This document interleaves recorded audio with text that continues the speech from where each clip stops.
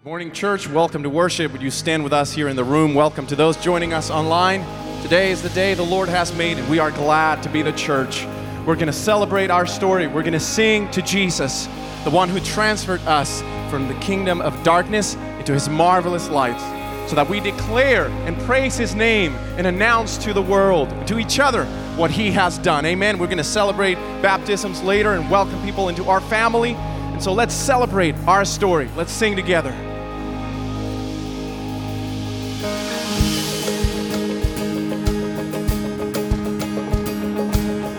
Sing this new song with us. I saw Satan fall like lightning, and I saw darkness run for cover. But the miracle that I just can't get over, my name is registered in heaven. I believe in signs and wonders. I have resurrection power. But the miracle that I just can't get over, my name is registered in heaven. My praise belongs to you forever. Say, this is my testimony from death to life, 'cause grace rewrote my story, and I'll testify. By Jesus Christ the righteous, I'm justified. This is my testimony. This is my testimony.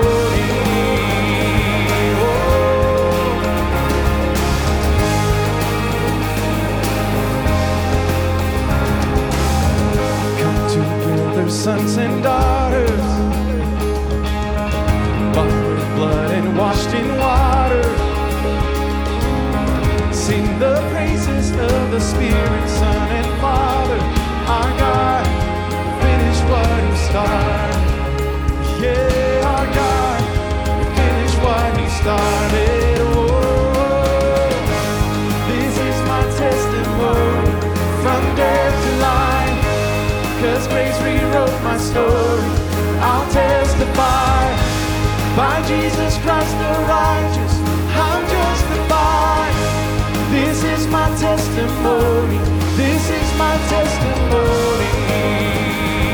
Yeah.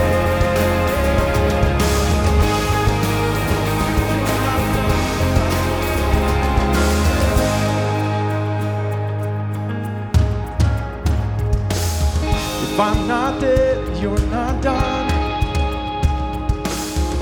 Greater things are still to come. Oh, I believe. If I'm not dead, you're not done.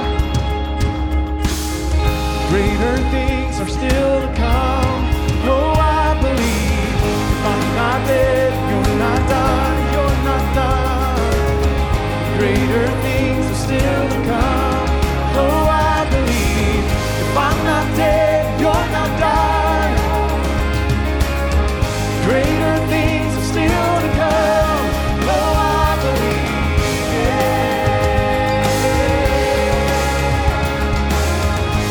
This is my testimony from death to life, 'cause grace rewrote my story, and I'll testify. By Jesus Christ the righteous, I'm justified. This is my testimony. Oh, I'm alive. This is my testimony from death to life, 'cause grace rewrote my story, and I'll testify. By Jesus Christ the righteous, I'm justified. This is my testimony. This is my testimony. This is my story. This is my story. You open my eyes, I'll sing of your goodness today.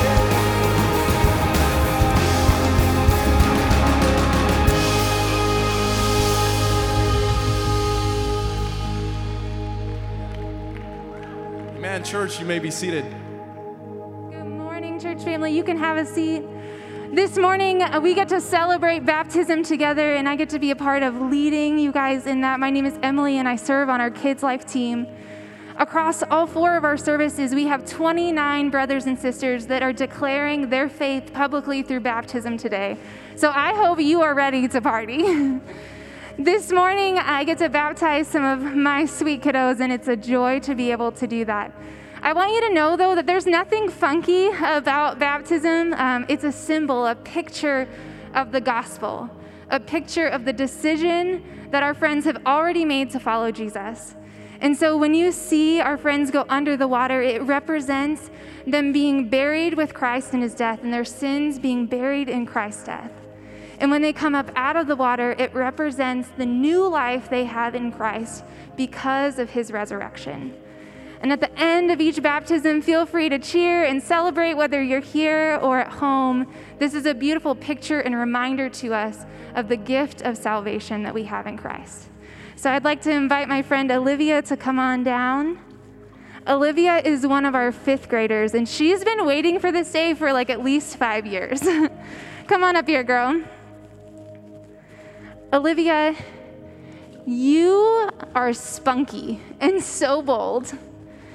You know the love of Jesus for you, and it's really cool to see you boldly want to declare that in front of your church family, but also to want to tell others who don't know God who he is and what you know to be true of him.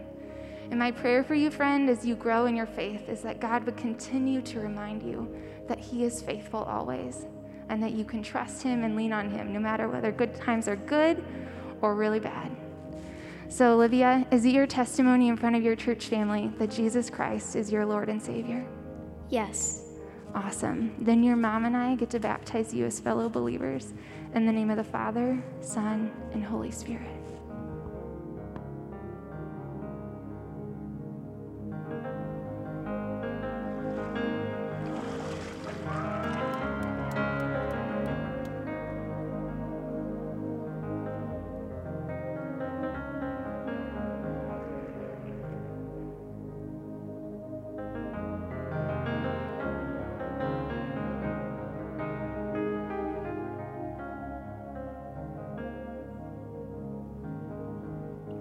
Hi, my name is Renita Gilliland, and I oversee our ministry for kids in grades K through 4th grade. And this is Xander Slager.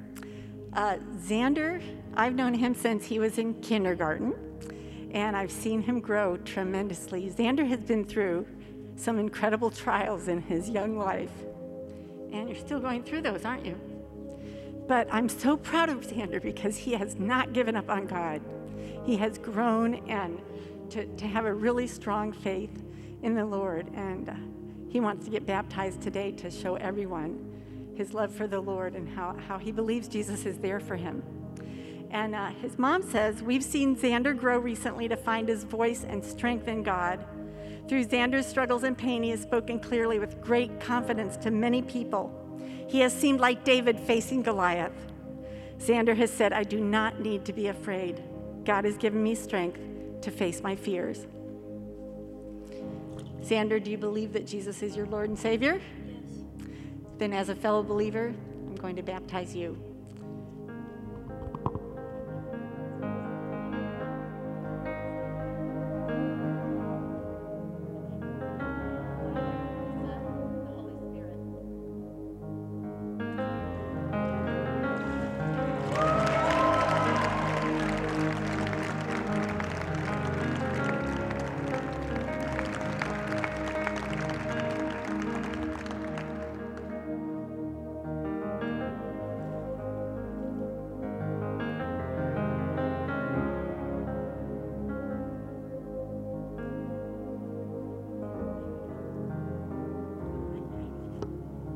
This is Heidi Schumacher.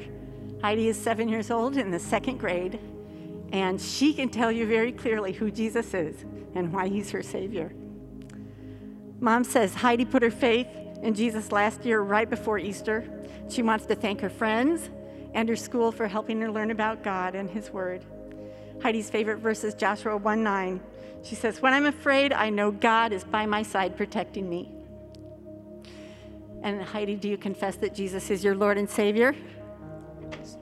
Yes. And because of that confession, as a fellow believer, I'm going to baptize you in the name of the Father, Son, and the Holy Spirit.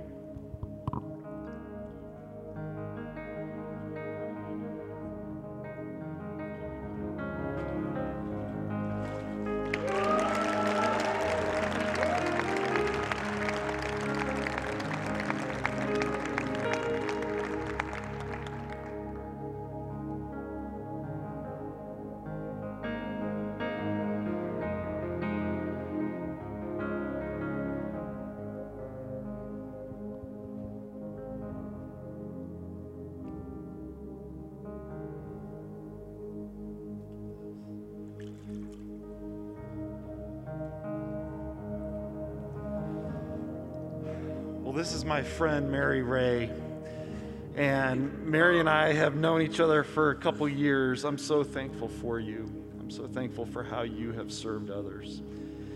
And I'm glad that no pandemic can stop you from getting baptized. Mary was wanting to get baptized in March of last year, and that got put on hold, and now she's here.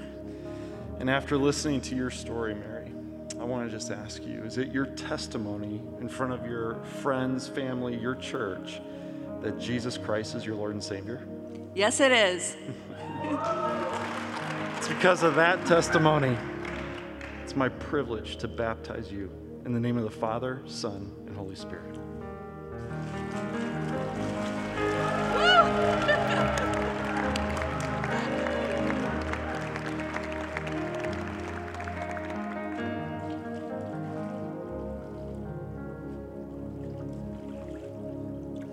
This is David Pitts, and David and I shared some time just recently, and I got to hear his story. David, I got to tell you, that night, I was so blessed to just hear your story and how God has been working on you, and also, in the midst of that, working on your family. So we get to baptize David and 3 of his kids here this morning. Yeah.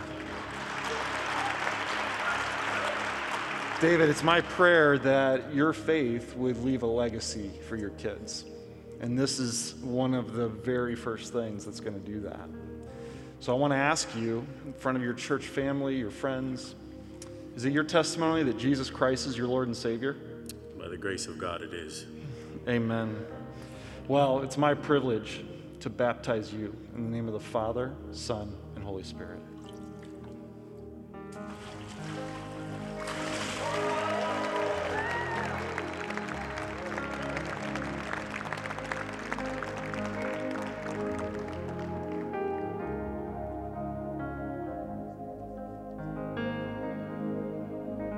So this is Elisha, and Elisha, I want to ask you, in front of your church family, is it your testimony that Jesus Christ is your Lord and Savior? Yes. I'll make sure it's down here. Well, it is your dad's privilege and my privilege to baptize you in the name of the Father, Son, and Holy Spirit.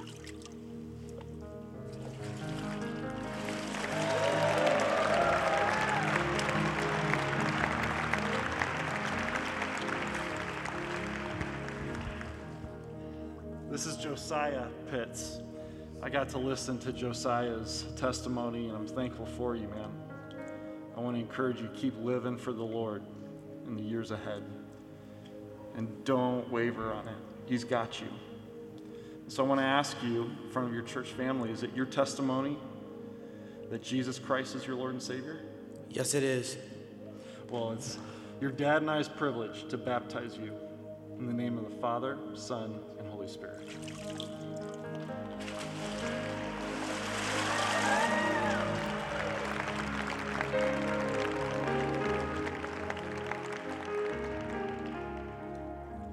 And this is Layla. Layla, I am so thankful for the woman that you are becoming in the Lord. I was thankful to listen to your story. It was a blessing. So I want to ask you, is it your testimony in front of your church family that Jesus Christ is your Lord and Savior? Yes, it is. Well, then it is your dad and I's privilege to baptize you in the name of the Father, Son, and Holy Spirit.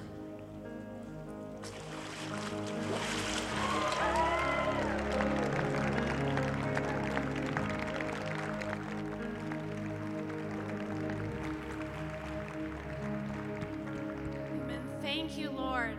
Thank you for your amazing work in the lives of these believers. Thank you that you've brought them into our family.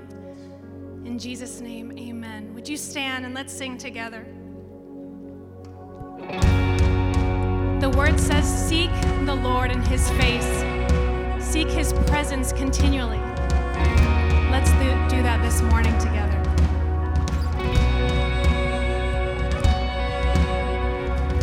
There is a sound I love to hear. It's the sound of the Savior's robe as he walks into the room where people pray, where we hear praises, he hears faith.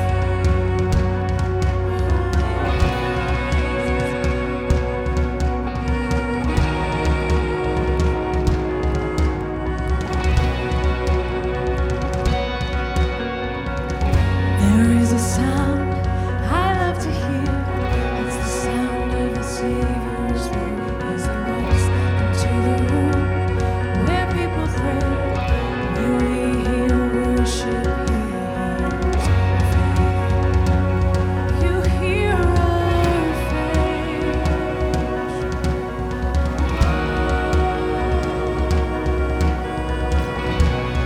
So we say, awake, my soul, and sing, sing his praise aloud, sing his praise aloud.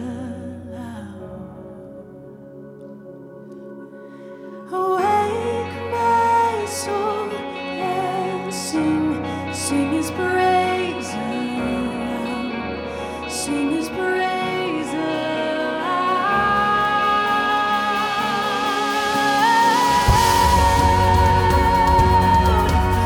Sing your praises, my worthy God.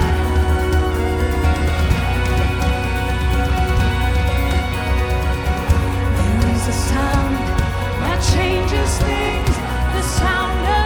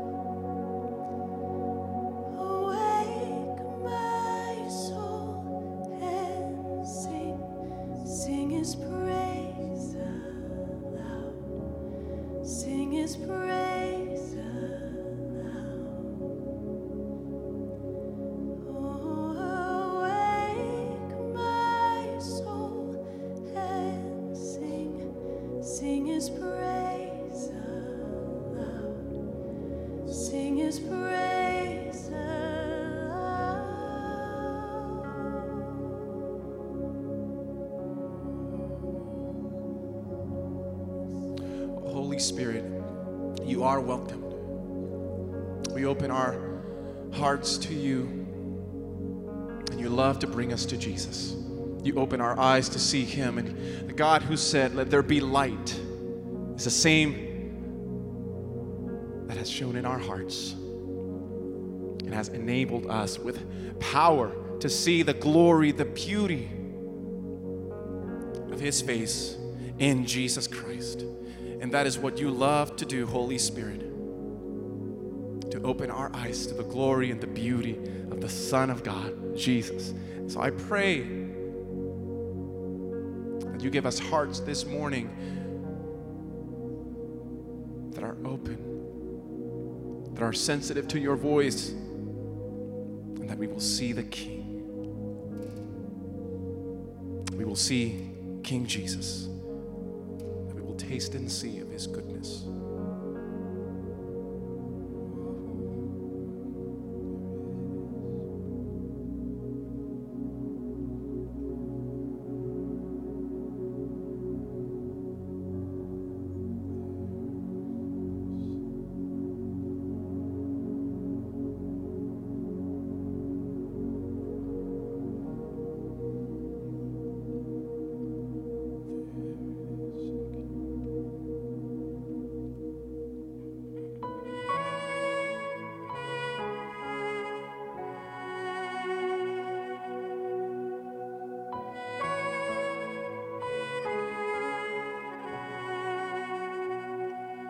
There is a King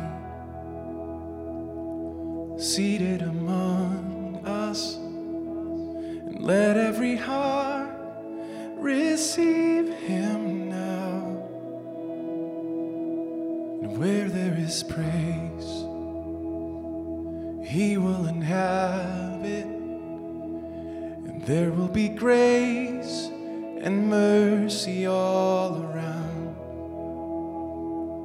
Every burden will be lifted in his presence, and every trophy will be laid down at his feet. There is a name that reigns above all others, Jesus Christ, the King above all kings.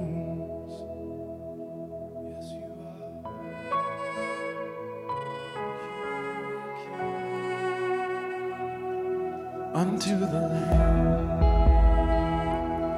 honor and glory, worthy is he who overcame, buried in shame, but risen in power. He is alive, and the stone is rolled away. All our worship will belong to him forever. Death is conquered, and our Savior holds the keys. There is a name that reigns above all others, Jesus Christ, the King above all kings.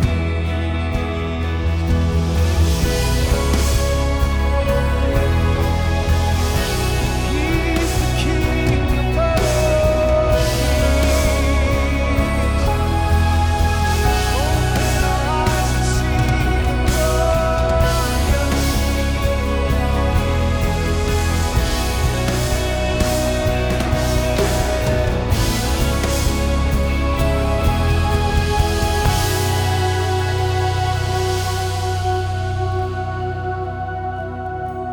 and it won't be long. We will behold him, and every tear he'll wipe away, and we'll be at home. The war will be over. Soon we will meet our Savior face to face. Oh, we long to see him. Every burden will be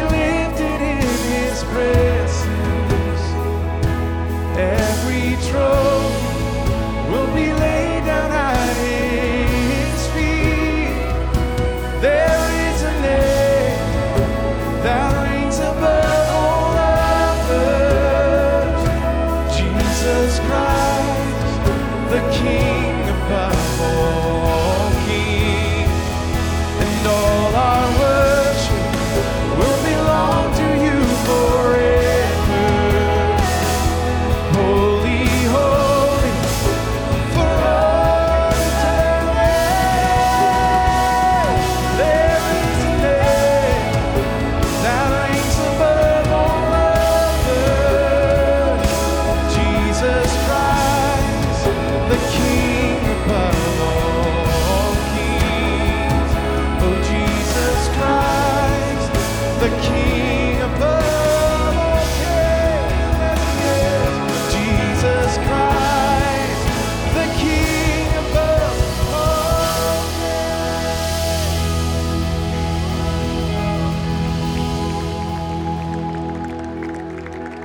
kings. All the honor and the glory forever and ever to the King of Kings, Jesus. Reign in our hearts. Speak to us through your word, we pray. Amen. Amen. Church, you may be seated.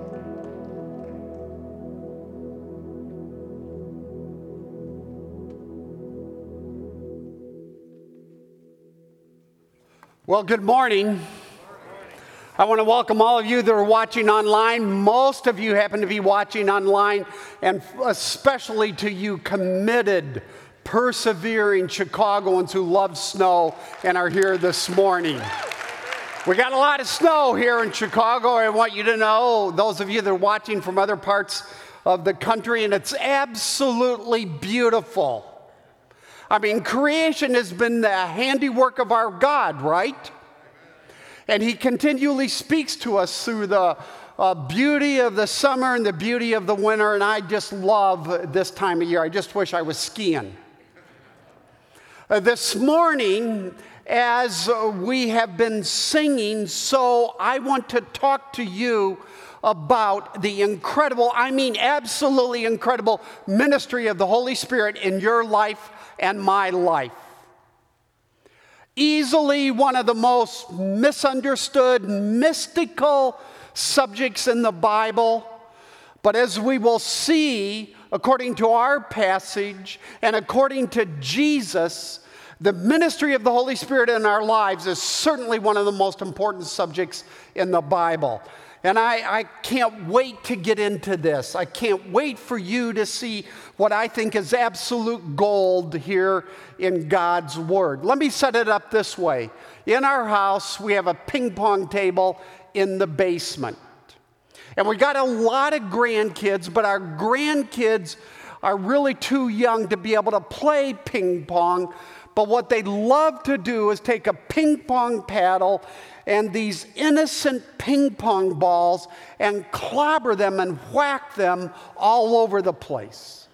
So we find them in our bookshelves, these balls in the bathroom, under couches, and some of them have been split, some of them have been dented, and they're basically trying to hide from these precious little rugrats.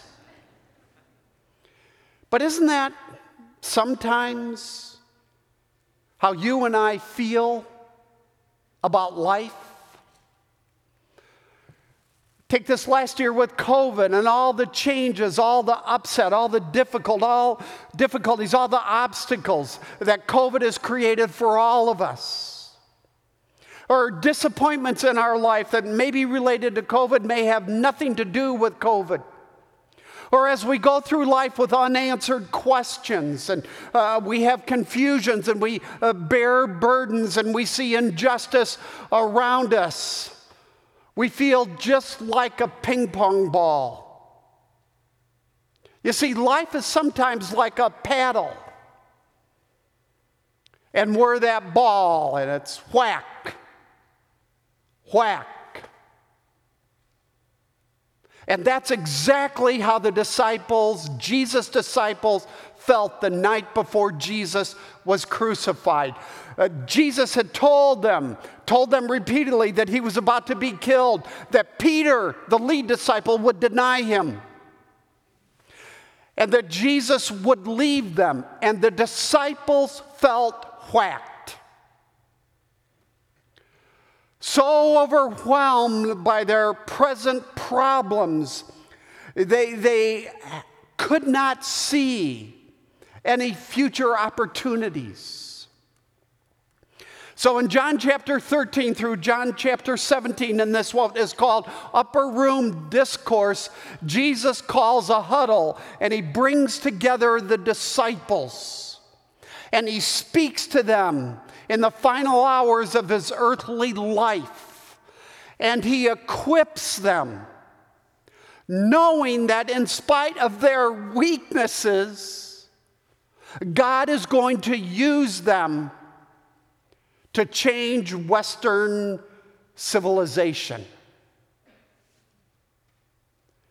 And what Jesus seems to emphasize, and all the wonderful things Jesus talks about in these 5 chapters, what he seems to focus on, what he seems to emphasize is the Holy Spirit, telling us that the Holy Spirit is a key to living large, a key to spiritual health.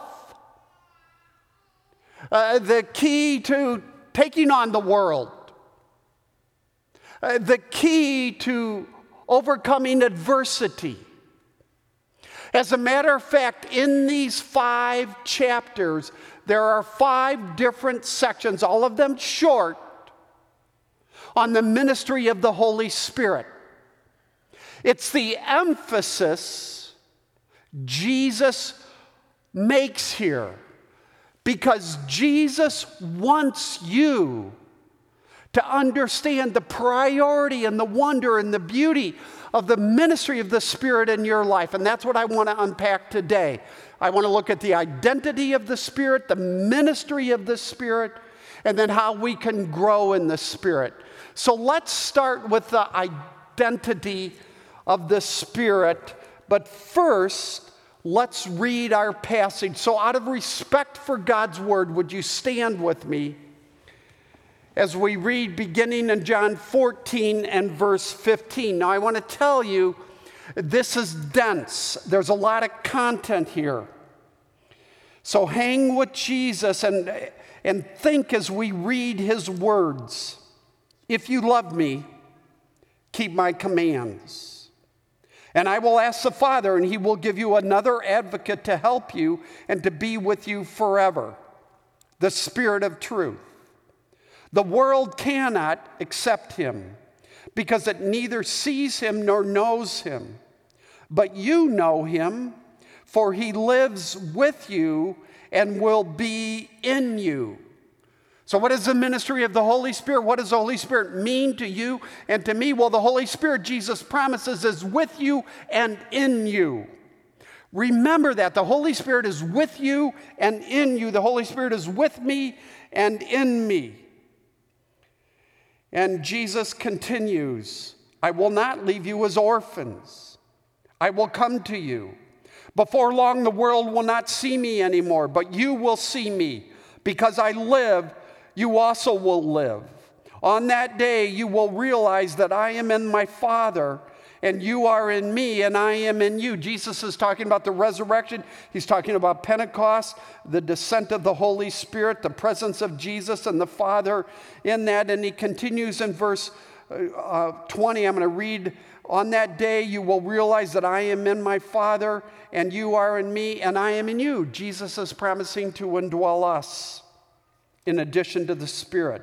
So verse 21, now whoever has my commands and again keeps them is the one who loves me. The one who loves me will be loved by my Father, and I too will love them, and I will show myself to them.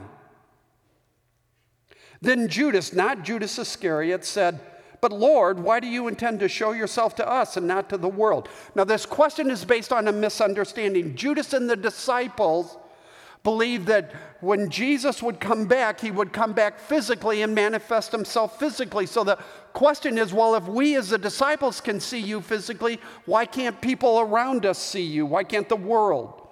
And Jesus answers, anyone who loves me will obey my teaching. My Father will love them, and we will come to them and make our home with them. Anyone who does not love me will not obey my teaching. These words you hear are not my own. They belong to the Father who sent me. Now, Jesus is saying something sobering. He is saying, of all the different people groups, of all the different demographics, of all the different nationalities throughout human history, since the advent of Jesus Christ, there's been two groups of people.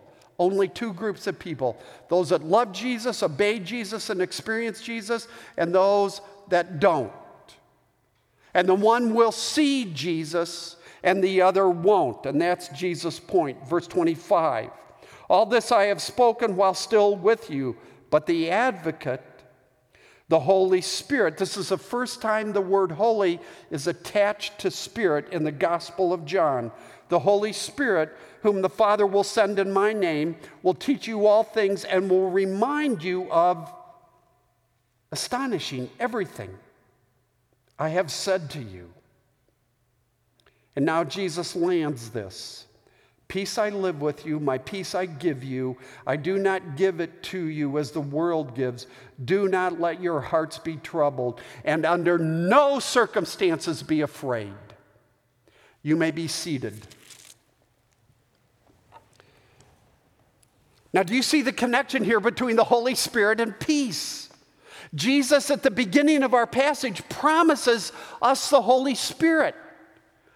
And then at the end, he promises peace. The path to peace is the Holy Spirit. And so now let's pick up the identity of the Holy Spirit. Now, the disciples knew that the Old Testament talked about the Spirit of God. But what Jesus has to say is mostly new content, new material for the disciples. And what does Jesus do here? He says two things in terms of the identity of the Holy Spirit. First, let's jump to verse 17. Jesus doesn't describe the Holy Spirit here as an it. Over and over, Jesus describes the Holy Spirit as a him or a he. In other words, the Holy Spirit is not a cosmic force. The Holy Spirit is a person. That's Jesus' point number one. Let's back up to verse 16. And I will ask the Father, and he will give you another advocate. Now, I will come back to this important word advocate, but I want to center on, as commentators do, this word another.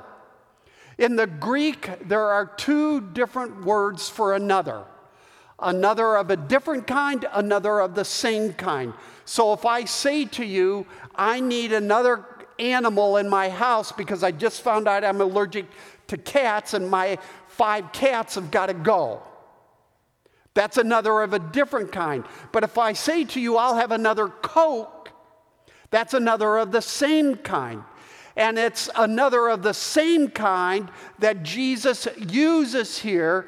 And this is huge because Jesus has spent 3 years claiming to be God, doing only what God can do in terms of miracles and healings.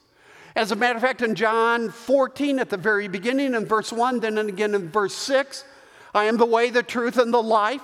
Jesus is repeatedly claiming to be God. And so when he says the advocate is another of the same kind, he is saying the Holy Spirit, who is a person, is equally God as I am equally God, equally divine as I am equally divine. The first advocate, Jesus Christ. The second advocate, the Holy Spirit, equally God. Now, this is why you see in verse 16, Jesus telling us the Holy Spirit will be with you forever. Thousands and millions of people, the Holy Spirit will be with you forever. Only deity can do that. It's why in the next verse, Jesus calls the Spirit of truth. It's a claim of the Holy Spirit's deity. And then if you bounce down to verse 26, which we just read, Jesus makes these remarkable statements. He will teach you all things. He will remind you of everything. Another claim to the deity of the Holy Spirit. The second advocate is just as fully divine as the first. He's a person. He's fully divine. Now let me complicate things for a moment, and then I'm going to return to the Holy Spirit. If you read this section closely, there are all sorts of statements without using the word Trinity that point to the Trinity. So we are told, Jesus tells us that the Holy Spirit will dwell in us. He tells us He will dwell in us. And you come to verse 23, then He says, the Father and I will make our home with you. In other words, the Father will dwell in you. So to be a believer in Jesus Christ, this is absolutely incredible. This is why I say this is pure gold. God the Father, God the Son, and God the Holy Spirit dwell in you. And that is forever. In good times and bad times, when you feel it and you don't feel it. And of course, this points to what makes Christianity unique. And that is, we don't believe in a single person God or three different gods.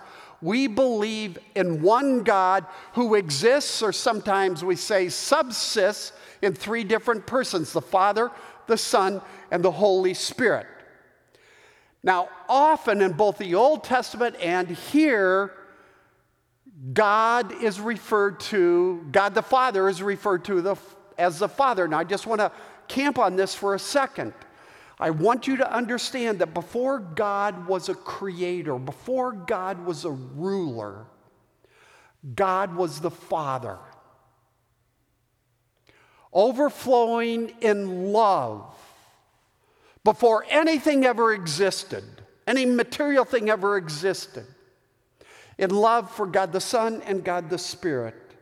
And the Trinity has existed from the beginning of time, and it will exist through eternity future, in this unbelievable overflow of love. Creation is the overflow of the love of the Father, the Son, and the Holy Spirit. But when you think of God, we often tend to think that God is sovereign, or that God is in control, and that comforts us, and it should. But I want you to understand, before God ever created, He was a lover. And let that melt your heart when it gets icy, because you're not getting your way. But I'm not going to focus on the Trinity. I'm going to focus on the role of the Holy Spirit here. And to some, what I want you to understand is the Spirit that is inside you is not some impersonal gas. He's a person who dwells in you, and that means right at the center of your life is the Holy Spirit. Now, do you get this? And what I mean by that, on a daily basis, do you get who really is dwelling in you? One commentator, I think rightly, points out that this changes how we understand what the New Testament means when it talks about the filling of the Holy Spirit. Be filled with the Holy Spirit. And he goes on and he says we have to be a little careful with that concept, because we might end up thinking that the Holy Spirit is like a liquid that fills a glass. And then the problem is we begin to think that to be filled with the Holy Spirit means I need to give myself to some technique. So if I read the Bible more, then I'll get 2 more ounces. If I do this, I'll get 2 more ounces. No. The Holy Spirit is not a liquid, not a gas. The Holy Spirit is a person. So the question we ask ourselves is, what does it mean to be filled with a person? Gosh, this is so awesome. It means to be filled with love, adoration, respect. Like a little child is filled with love and adoration and respect for his mom or his dad.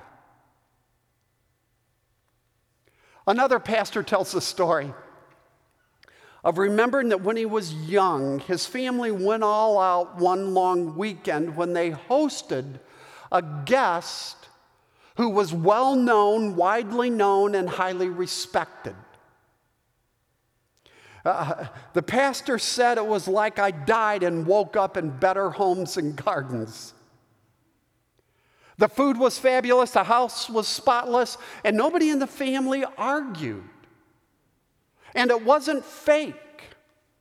It was, we were all so caught up, so thrilled, so excited about the guest that was with us that everything else sort of melted away. Are you thrilled about the presence of the Holy Spirit in your life?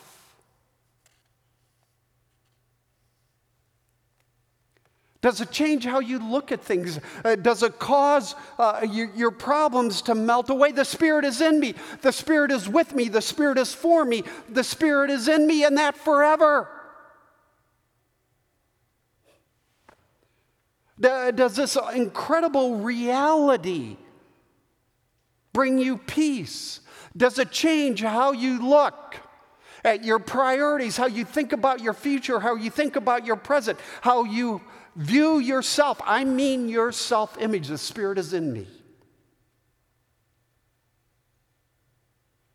Do you see how wonderful and marvelous this is? There is no sinful habit that the Holy Spirit cannot break in your life. There is no wound the Holy Spirit cannot heal. There is no relationship that the Holy Spirit cannot mend. There is no this, there is no that. The Holy Spirit dwells in you. He is with you, and He is in you. So, what does it mean to be filled with the Holy Spirit? It means you, as a follower of Christ, have complete confidence in the one who is inside you. And it thrills you. Now, I've been talking personally. Do you see what this means for us as a church? I mean, Wheaton Bible Church right now. Over the last year, roughly a year, I have watched Jim Getz, the chairman of our search committee, John Walker, the chairman of our elder board, continually lean into, cling to, talk about, lead us into dependence on the Holy Spirit. Recognizing that as we search for the next senior pastor, this is a spirit thing. So yes, our candidate withdrew in the 9th hour, but I want to tell you, now isn't plan B. It's plan A, because there is no plan B when the Holy Spirit is present, when the Holy Spirit is helping us, when the Holy Spirit is with us, when the Holy Spirit is in front of us and behind us, above us and below us, and the Holy Spirit is inside us. Changes? Yes. But the ministry of the Holy Spirit is just as potent, just as alive, just as wonderful this week as it was 2 weeks ago here at Wheaton Bible Church. We are spirit people. You are a spirit person. And I, for one, can't wait to see what the Holy Spirit is going to do in the months and the years to come. And our confidence, and again, I'm getting at what it means to be filled with the Holy Spirit. Our confidence isn't in our smarts. It's in the promise of the presence of the Spirit. So the identity of the Spirit is that the Spirit is a person, the Spirit is fully God. And now I want to go to the ministry of the Holy Spirit. And these categories sort of blurred because I've been talking about the ministry of the Spirit. And I want to do that by looking at 2 titles that Jesus gives the Holy Spirit here. And the first is the title Advocate. Twice in our passage, He calls the Holy Spirit an advocate. He will do it again in chapter 15. I'll show you that in a second. He will do it again in chapter 16. Now, this word advocate is translated in different versions of the Bible with different words. So you may be reading a Bible where instead of advocate, it's helper,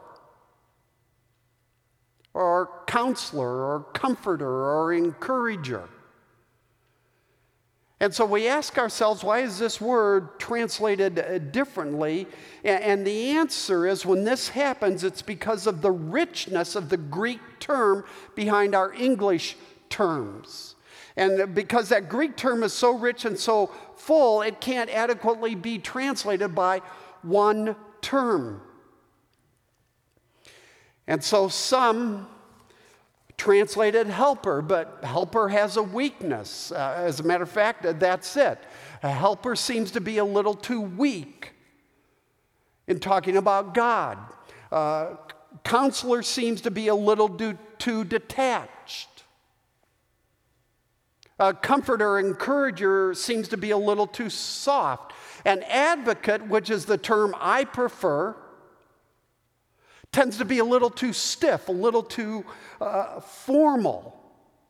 But what I do want you to understand, that this word is often used in the original language in a legal sense of an attorney arguing a case for a client.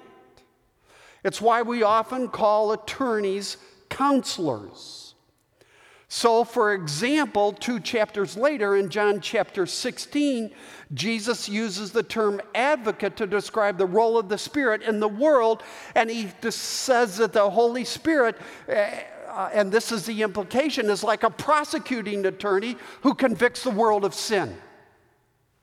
But that's John 16. Here in John chapter 14, Jesus is talking about the role of the Holy Spirit in the church and in the lives of believers. And so maybe it's better not to think so much as a prosecuting attorney, but as a defense attorney who's making a case for our purity in order to protect us, in order to guide us. So what this means, and I'm going to apply this in 3 different ways. What this means is that the Holy Spirit is present in your life to argue with you about your idols, to counsel you about your idols. Well, let me speak personally. Right before COVID hit last year, we put our house on the market to sell it. COVID came and we took our house off the market for a while, but all this to say, our house, if you net it out, has been on the market a long time. And nothing of substance is happening. We've dropped the price. You do those things. We're making some changes as we go. Now, to compound our problem, or at least I don't want to speak for Ron, I'm going to speak for myself here. My problem is we have found another house we really think would work for us. And the Holy Spirit has been arguing with my spirit, with my heart. And as I shared with you a month ago, one of the ways he's arguing is by Psalm 106 and verse 13. Rob, relax. Wait for God's plan to unfold. Don't make the mistake Israel did. Wait, be patient. Okay, God, but could you hurry up? Israel didn't wait. The Spirit is saying, Rob, wait. God's got a plan, and the plan will unfold. And then this week, I'm getting ready for this sermon, and I come to verse 23. Did you guys get verse 23? Anyone who loves me will obey my teaching, and my Father will love them, and we will come to them. And here it is. We will make our home with them. My stars. In the context, the Spirit, the Son, and the Father have made their home with me, made their home with you. They indwell us. And so how is the Spirit arguing using this verse? The Spirit is arguing, Rob, as great as a home can be. You have an infinitely greater home right now with me. And ultimately, the curtain will be removed, and you will be blown away by your home in heaven. And so the Spirit is my defender, and my counselor is arguing, Rob, don't make a house an idol. I don't know, maybe you can't relate to that, but I can. Now let me talk about the Spirit arguing with us in temptation. And let's say you're a 17-year-old boy, a male, and you live in a culture, we live in a culture, but you live in a culture, your friends and your schools, that denies the sacred order. By that I mean the existence of God. And scoffs increasingly, disdains increasingly Christianity, because Christianity is viewed as repressive, stifling individual desires, individual impulses, and especially in our culture, sexual impulses. We live in a thoroughly sexualized culture today. And so your friends, the culture says, man, if you feel it, as the old Nike ad, do it. Life is about satisfying your impulses. And that means all sorts of dramatic things. But the Holy Spirit is inside you as a 17-year-old believer in Jesus Christ. And the Holy Spirit is arguing, no, no, no. God does exist. Jesus loves you so much, He died for you. He gave His life to rescue you. And the only way you will satisfy the deepest longings of your heart and sustain them, the only way you will experience the best life that God has intended for you, is not by you capitulating to your desires, but by you denying yourself, taking up your cross, and following Jesus. Someone I really respect once said that our hearts are idiots. Now, I would argue that that's Paul's point in Romans chapter 3. And my point is that God has given you an advocate, a counselor, to enable you to stand against the dark desires of your heart, the dark ones. Or let's say you feel worthless. Maybe it's because you're a perfectionist and you feel like you can't measure up, and you try and you do a lot of good things, but there's this nagging voice, I'm just inadequate, and your perfectionism beats you up, and it creates guilt.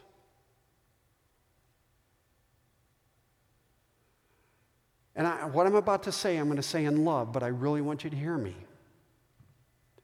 The Holy Spirit comes into your life, and the Holy Spirit is appalled at your feelings of worthlessness, because the Holy Spirit knows how much God loves you. So how does the Holy Spirit argue with you? Well, the Holy Spirit uses verses like Romans chapter 8. The Spirit Himself testifies. The Spirit testifies with our spirit that we are God's children. You are not pond scum.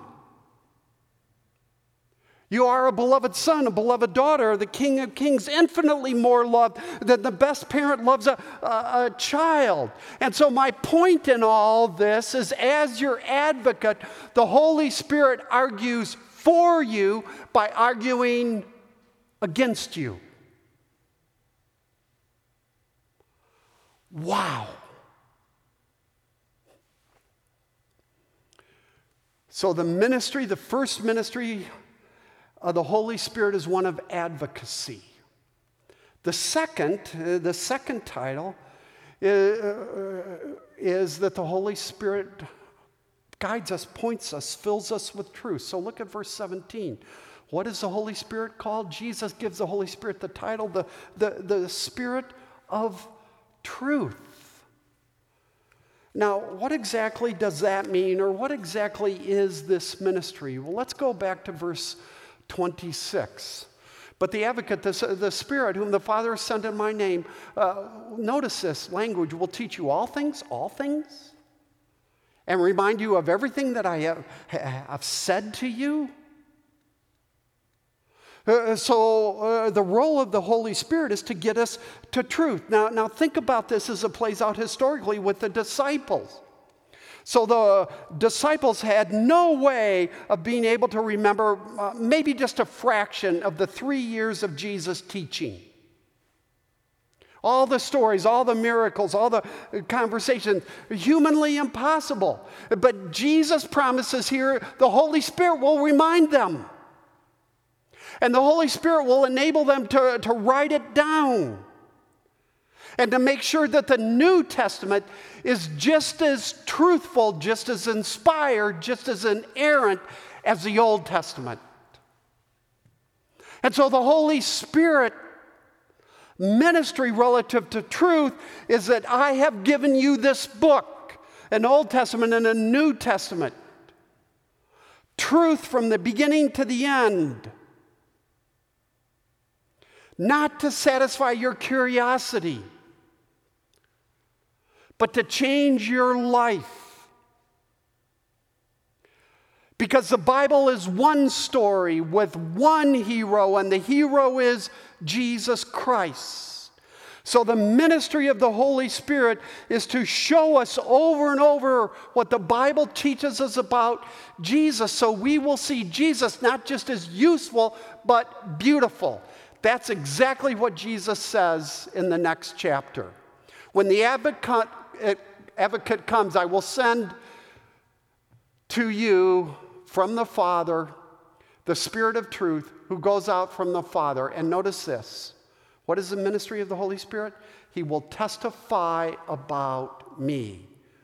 In the next chapter, in verse 14, Jesus says the same thing differently when he says the Holy Spirit will glorify me. Now, friends, listen to me. There's a lot of confusion about what the Holy Spirit does in our lives. And what Jesus is telling us is the Holy Spirit's ministry is a spotlight. To throw the light not on the Spirit, but on Jesus. He will testify about me. He will glorify me. So the Holy Spirit has given you the Word of God so you might learn about the Son of God, because the Spirit wants you to understand that the only way to peace, the only way to an untroubled heart and trouble, the only way to taking a stand in the world for Jesus is by seeing Jesus in His glory, His radiance, His beauty, His humility, His surrender, His submission, His suffering, and His sacrifice. Such is the ministry of the Holy Spirit.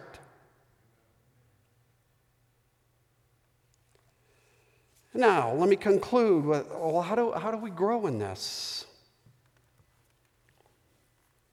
How do we grow in the Holy Spirit? And over in our passages, and there's different ways, but I'm going to focus on what's said in our passage. Jesus emphasizes you grow through your obedience. So let's go back to the very first verse, verse 15.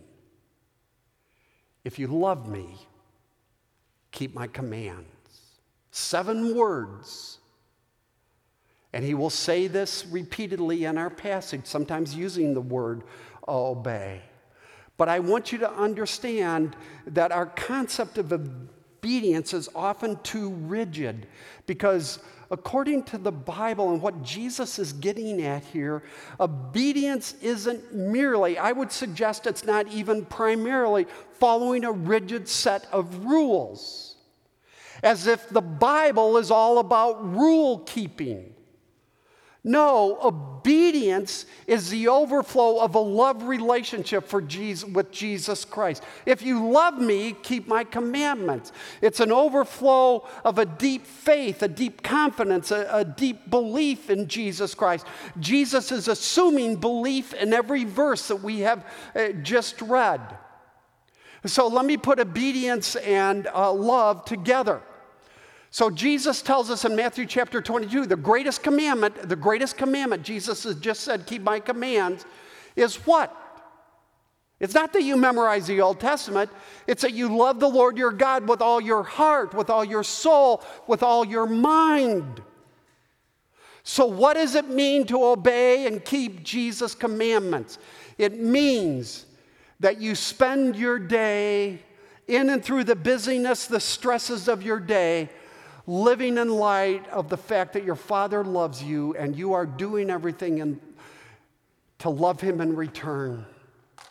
And it means you trust Him, you believe in Him. So to obey Jesus means you love Jesus, you trust Jesus. What does it mean to love Jesus? It means you obey, it means you trust. What does it mean to trust Jesus? It means you love Him and you obey Him. And then what does Jesus promise? I will give you another advocate to help you, to be with you, to be in you, to be for you. And this is all so marvelous. And to obey Christ is a grace, because this call to obedience is a grace that rescues us from ourselves. And therefore, obedience according to Jesus isn't a duty, it's a delight. I mean, when Rhonda asks me to do something, I want to do it because I love her. And let me talk about freedom. The old metaphor is a train isn't free when it's off the tracks, but only when it's on the tracks. In the same way, you and I will be free indeed, to use the language of the Bible. To the extent we walk the path, we walk the road. We stay within the wonderful guardrails that God has given us. But it's not a duty, man, it's a delight. And we can only do that because God the Father, God the Son, and God the Holy Spirit dwell within you. And if you get this, I mean, if you personalize it, if you live in light of it, I want you to understand then you will be just like these first disciples. And you will stand for Christ regardless of the cost. And you will live lives of compassion and humility and mercy. And you will care deeply about your neighbor, deeply about the people around you. And you will experience peace in the face of problems. God the Father has given you God the Spirit so that you will fall more and more in love with God the Son. The Holy Spirit has come into your life to enable you to fix your eyes on Jesus. Let's pray. Father, we marvel at all you have given us. All these rich promises about the presence, the power, the reality, the joy of the Holy Spirit who dwells in us. Oh God, forgive us for continually, repeatedly forgetting who we are, especially in difficulty. Fill us with the wonder of the beauty of who you are and all you have done for us as our Father, through the Son, and by the Spirit. Amen.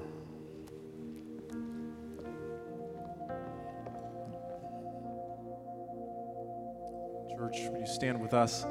Let's sing together this prayer to the Holy Spirit.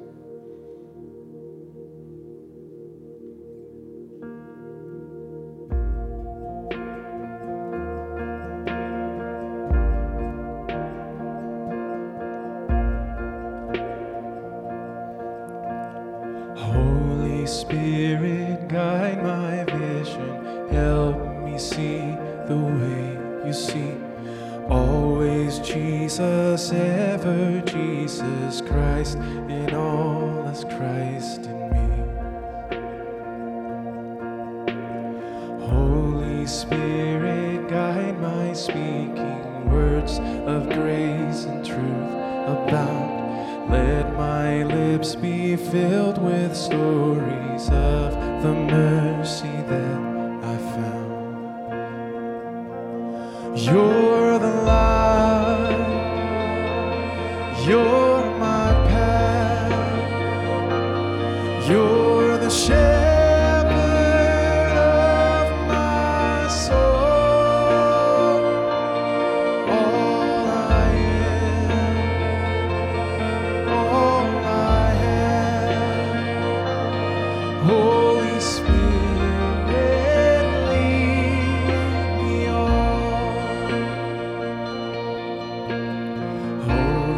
Spirit, guide my hearing, make my ears to words you speak.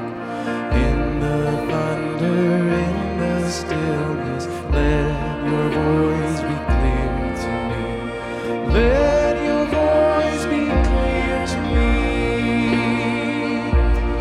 You're the light, you're my path, you're the shepherd of my soul.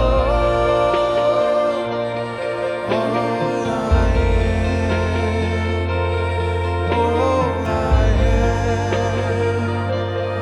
Holy Spirit, lead me on.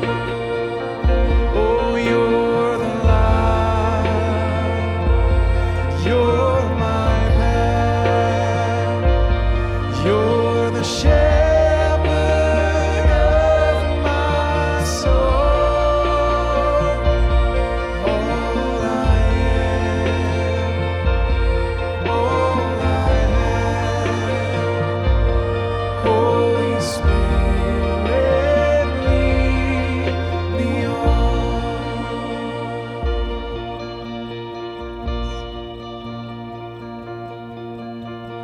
Holy Spirit, lead me onward, walking through the great unknown, trusting, leaning, holding, clinging, till the day you lead me home.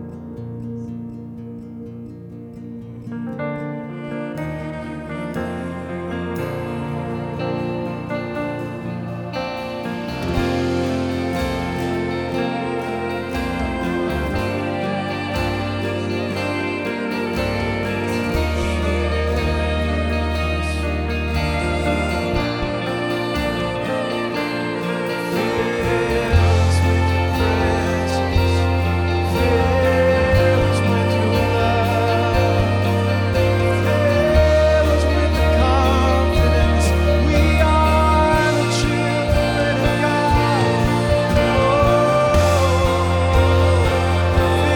Fill us with your fruit, the glory of Jesus.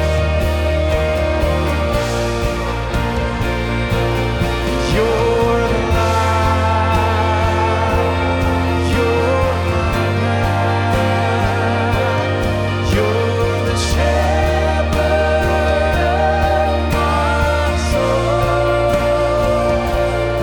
All I am, all I am. Holy Spirit, lead me on. Holy Spirit, lead me on.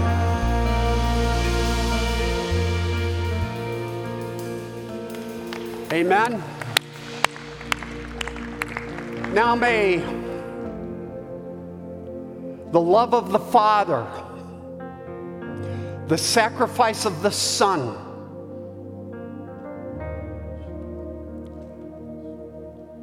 and the activation and application